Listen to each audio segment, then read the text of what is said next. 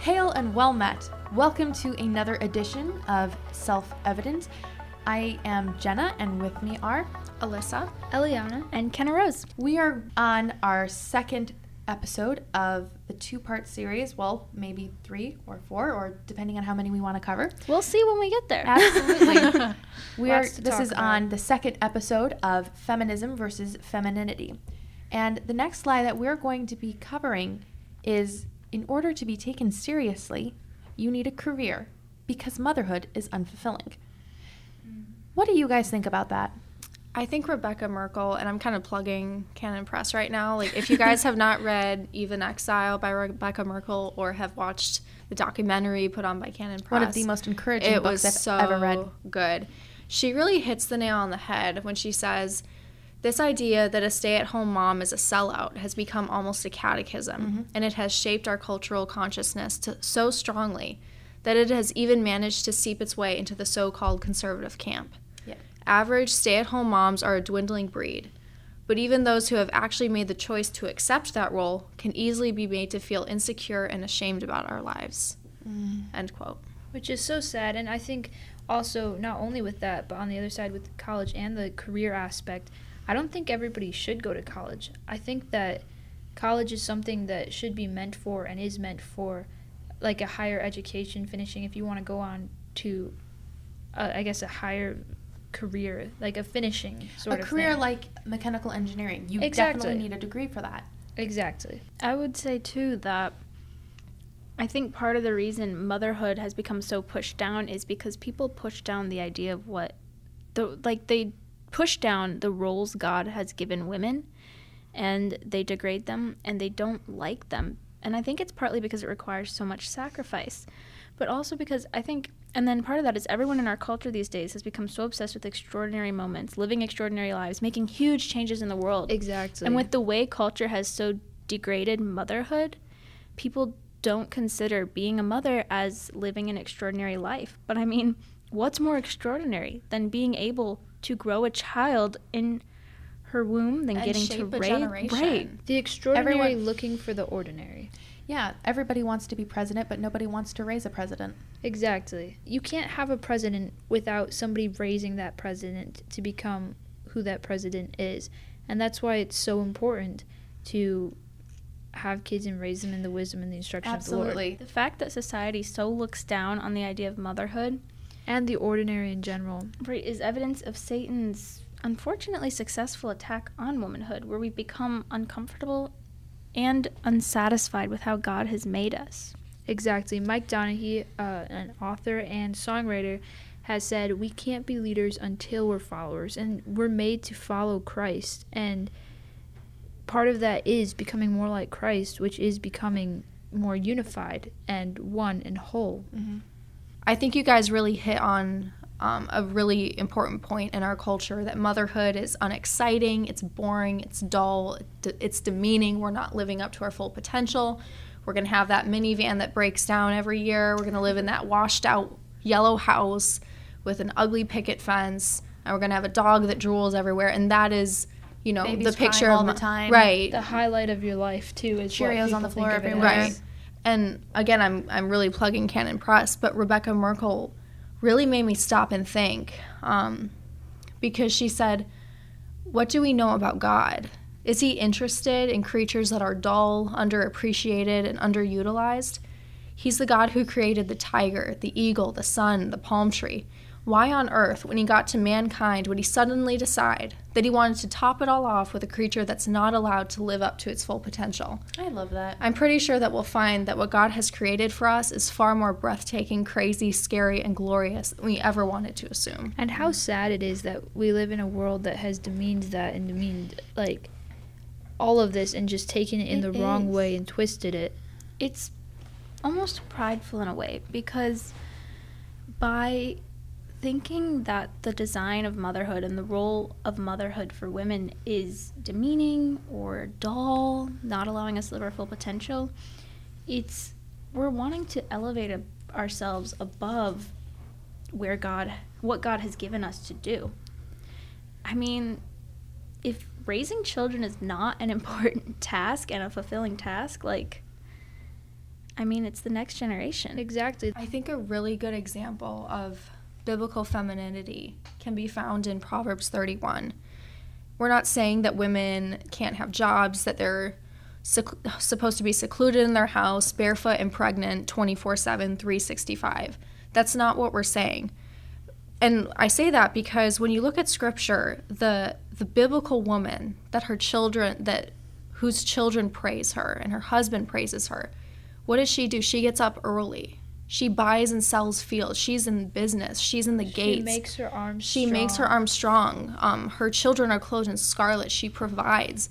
She has a job, and she's working outside the home too, is what it is. Right. She's not secluded, but her priority is toward her home. Mm-hmm. She's putting first things first. Yes, exactly. I think the entire order of a Christian family is raising kids to be kingdom builders. Like, our entire purpose in being in this world is to build the kingdom of Christ. Glorify God. Exactly. And the whole family has to do with that. The female just gets the role of being more centered in, while the male might be supporting. Yeah, we're the more concentrated form of that, of kingdom building. Mm-hmm. Exactly. We are the glory of creation. Yep. Exactly. In case you can't tell, even Exile is something many of us like It is a great book, and I'm going to do another quote because I think this kind of wraps up, in a way, this whole point of, I think, a Western idea of what a woman is. She said, actually on page 42, if you want to read it for yourself, that at some point, American motherhood became reduced to one of those brainless, menial jobs that no college graduate should ever have to demean themselves by accepting. But a woman raising her children is not only shaping the next generation, she is also shaping little humans who are going to live forever. The souls she gave birth to are immortal, and somehow our culture looks at a woman who treats that as if it might be an important task and says, it's a shame she's wasting herself. She could be doing something important, like filing paperwork for insurance claims. And then it's like, when you hear stuff like that, it just takes you back to it puts the whole thing into perspective. Exactly. What's important? Important is raising people in the wisdom and the knowledge of the Lord, right? That is what is important, not filing paperwork. Exactly. I mean, that is important too because it has to do with it, but... Right, but raising immortal souls is more important. Like, wasn't it Yeah, C.S. Lewis who said, I've never met a mere mortal? Right. Exactly. To have a priority toward your home. And to kind of paraphrase Vodi Bakum, why would you, as a wife or a mother, go outside of the home as your priority and work for a man who is not your husband, for a corporation that is not your family, instead of working for a husband that would lay down his life for you, and a family that will give you true fulfillment, because that's what God placed us here for. Our bodies are made for bearing children. We're reminded of this monthly. Yeah, you're just dropping the truth bombs right now. One of the really cool things about motherhood, I think, is that it does emulate Christ in a way, because to quote Elizabeth Elliot in her book, Let Me Be a Woman, she said, motherhood requires self-giving, sacrifice, suffering. It is a going down into death in order to give life, a great human analogy of a great spiritual principle. And you see in the book of Romans that when we become Christians, we die and raise with Christ. I did not say that in the right tense or anything, but you get the general idea. We are put to death and we are raised to life with Christ. Right. And so the very idea of being a motherhood and having to live a sacrificial life, and even then the pain and then joy of childbirth, is emulating Christ. It's all picture. Everything is just an analogy. We're just shadows of him. The earth is nothing but analogies and pictures. Exactly. There's nothing new under the sun. Oh! Okay. We are so smart. I want to move on to lie too. I disagree. Alyssa, did you have something to say to add up to that point? I think you guys covered everything. Okay, do we want to move on to lie two? Yes. Lie number 2. Lie 2 is that strong women have male qualities. And this is kind of seen in a couple different areas, that somehow feminine qualities are kind of looked down on. For instance, women are more empathetic, and that's seen as a weakness instead of a strength. Yeah. But if you look at the harmony and the melody that is man and woman, you have a man who isn't as empathetic, but he has more qualities in a different way. but then you have stronger qualities in another way. And when you mesh those two together, you have unity and oneness. Exactly. Right. And I would also say, too, that part of this lie that strong women have male qualities is that people also consider physical strength being I don't know how to, like, that in order to be strong, like, in order to be a strong woman, you have to have strength and, like, male qualities. And to quote like the testosterone type of body. To quote Eric Metaxas in 7 Women, he says, to pit women against men is a form of denigration to women, as though their measure must be determined by masculine standards. And, like, good. It's this lie that in order to be a strong woman, you have to be, like, physically strong is a lie that it's probably not been considered.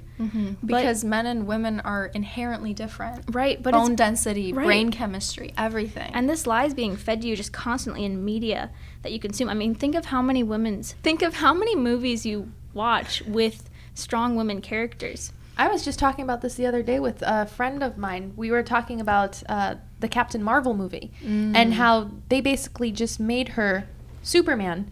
Right. Except for she's a woman. So it's cool. And new and interesting. Yeah. So you're going to laugh at this, but there's this writing site I follow because I love to write. It's called Story Embers. They're a Christian writing site, and they actually wrote an article about the top lie we believe about female protagonists. And it really goes along with what we're saying. They said that if this falsehood bases a hero's competence on mere physical powers, or prowess, the female protagonist can overpower anyone, man, woman, or monster, because she's ultra tough. This trope is so widely accepted that it almost goes unnoticed. And so, like you were talking with Captain Marvel, it's basically they take, like, a woman character, and they take a male character, in order to make it a tough woman, they, like, take this male character, and they, like... give her hair. Right. Yeah. Right. That's so interesting that you pointed out that, because I recently was reading a book that was recently put out, and I'm just going to plug it right now because it's a beautiful book, called The Sinking City by Christine Cohen. Oh, I want to read that so bad. And her take on female protagonists is so refreshing, and I did not notice this about her characters because she's just that good of a storyteller until she pointed it out, and that was her character defeated the bad guys in a female way. Yes. She used female qualities instead of having a broadsword fight and pushing him into the abyss or something like that. Think of Jael in the Book of Judges. I don't know if I said that right, but the way she defeated the enemy was she was playing to the femininity that God gave her. She her was feminine skills, right? Instead of just doing like an all-out brawl. Come sleep on my goat rug and have some goat milk, you lovely general. She defeated this enemy by using the feminine skills God gave her. Exactly. One thing that I see in our culture is that it's such a big movement to we have to include women. Women are as equal to men, but instead of looking at the qualities of women and saying that those are equal to the qualities of men in value, they're actually just taking the qualities of man and putting it as the attainable standard, and then trying to adjust women to fit to the masculine standards and say that that is right and that's equality. Right. And when that it's not. is demeaning. Exactly. It's extremely demeaning. For a culture that raves on diversity and inclusion, they really don't like it that much. They want everybody to be the same. They make the feminine qualities the bad ones, but then don't label them under the guise of feminine. Right. And that kind of goes into chivalry. That whole idea of, oh my gosh, he opened the door for me. What? Does he think I can't do it myself? It's like, I have such weak biceps that I cannot physically open a door. It's like, no, that's not what's happening. I'm pretty sure that's not what he was thinking when he opened the door. I actually have a story to tell on chivalry. Oh, please tell. So I was with my family, and we were doing the Face the Truth tour that happens every summer in Illinois, where we go out onto major highways and major intersections, and we hold out signs of what an aborted baby looks like. And that way, cars passing by, they have to be confronted with the horror of abortion. The truth. And so we were doing one of those Face the Truth tours. And I'm going to say I was about 13 at this time. And it was a really, really hot day, like 90 degrees. And I, of course, don't bring water anywhere. So I'm sitting there going, it's so hot. I am melting over here. And then all of a sudden, this little boy comes up. And he was around my age. And he has a lawn chair. And he puts it down, and he's like, well, would you like to sit down in it? He actually was talking to my dad. He's just like, if she wants to sit down, like I have a chair for her and she can sit in the shade. That's and my so dad's sweet. like, that is so sweet of you. Thank you so much. And then he walks away and Dad turns to me. He's like, did you see how nice that little boy was? Why don't you go sit down for a little bit? I'm like, I am not a weakling. How dare he think such a thing? I am going to stand right here on the curb till death do I part with it. And I am going to prove to this boy that I am not a weak little girl. And I don't need his chair. That's exactly what I was thinking. He was just being nice. At the end of the tour, I braved it out and I stood on that curb even while I was dizzy and whatnot. And at the end of it, the little boy he just comes with his head hanging and he picks up his chair and he just sadly walks down the street. And I felt bad after that, but it was kind of too late. It was a little too late then. Because my dad was looking at me, he's like, how dare you? And then he yells after the boy, thank you so much for being a gentleman. And I'm like, don't you dare say that. Oh my goodness. Jenna Smith? I kind of have done a 180 since then, so. I kind of get it though. I mean, it makes sense with like the way that our culture views things like that, but it's also makes for an entertaining story. It does. This isn't to say that you have to accept chivalry. Yes, you don't have to accept it from everybody all the time. Use your best judgment. There are some we have instincts for a reason. Generally creepy people or just extremely domineering people who, in the kind of chivalry, like it's not as much taught in the way that it used to be, and so it's a little harder to discern kind of what types of chivalry. Right. Yeah, when you just meet a girl, don't come up to her and say, you can share your heart with me. Exactly. Yeah, no, that's creepy. So I guess our point here is just that chivalry isn't bad, but use your instincts. Exactly. Yes. To take it back to where we were talking about the lie that strong women have male qualities or feminine qualities are bad, I did want to say that women have different strengths than men. And Alyssa touched on this a little bit in like the beginning while we were talking about this. Women tend to be more in tune with their emotions, more caring and more compassionate. Yes. And these special gifts men are not naturally. Right, but they have other gifts and strengths, right? Exactly. And so it's the special gifts and strengths God has given us are what make women special. Women tend to have a more gentle and quiet spirit, and the Bible says that that's very precious in God's sight. When he in 1 Peter, I believe it is, when he's talking about in 1 Peter 3:4, when he's talking about how like to dress, he says a little bit like you're adorning me, the hidden person of your heart, with the imperishable beauty of a gentle and quiet spirit, which in God's sight is very precious. So the fact that more women tend to have more of a gentle and quiet spirit, that's very precious and beautiful in the sight of God. And also, it kind of contrasts with young men, because I think it's in Proverbs where it says that the glory of young men is their strength. So they are supposed to be wildly different from us, where we're a little bit less inclined to express ourselves physically. We do it more emotionally through words. I mean, we're all a bucket of words. And guys aren't. They're more like, I need to go punch a wall or something. It's a big shame that that's looked down on in our culture and just in the world in general. Many women think that in order to experience like true freedom, they have to shake off those shackles of what God made womanhood to be and attempt to be like and to take on a man's purpose. But to paraphrase Elizabeth Elliot, the freedom of a sailboat to skim so lightly over the surface of the waves and to move so swiftly is because the sailboat is following the rules of being a sailboat. But then to build on that, if the sailboat wanted to become a steamboat because it was jealous of, say, the amount a steamboat could carry or what a steamboat could do, the sailboat, by trying to fulfill the purpose of a steamboat, would not only lose its freedom to skim swiftly and lightly over the waves, its very nature of being a sailboat would become confused. Yeah, that's a very good point to make. So, in summary, I think the lies that we covered today was, in order to be taken seriously, you need a career. And what was the response to that, ladies? No. That's not true. No, motherhood is very fulfilling. It's and that's a very serious role. It's what, exactly. Right, and it's God the most important. Designed women for it. It's a privilege. It is. And then lie number 2 was, strong women must have male qualities and feminine qualities are bad. And we think that is Very false. Very wrong. And lie number 3, that chivalry should be unacceptable to women. False. It's Also false. wrong. Did we pass the test? That's the question. Did Yes. we get the Did right we get all the answers? answers right? You did. You all get A+ on your little tests. A+, let's go. I'll write a review for each of you. Oh, thank you. Yeah.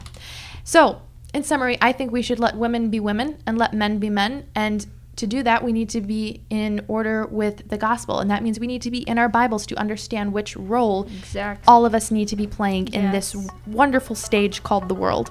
Until next time, let us firmly rely on the protection of divine providence. And in the words of the fabulous G.K. Chesterton, if I set the sun beside the moon, and if I set the land beside the sea, if I set the flower beside the fruit, and if I set the town before the country, if I set the man beside the woman, I suppose some fool would talk about one being better. This is self-evident.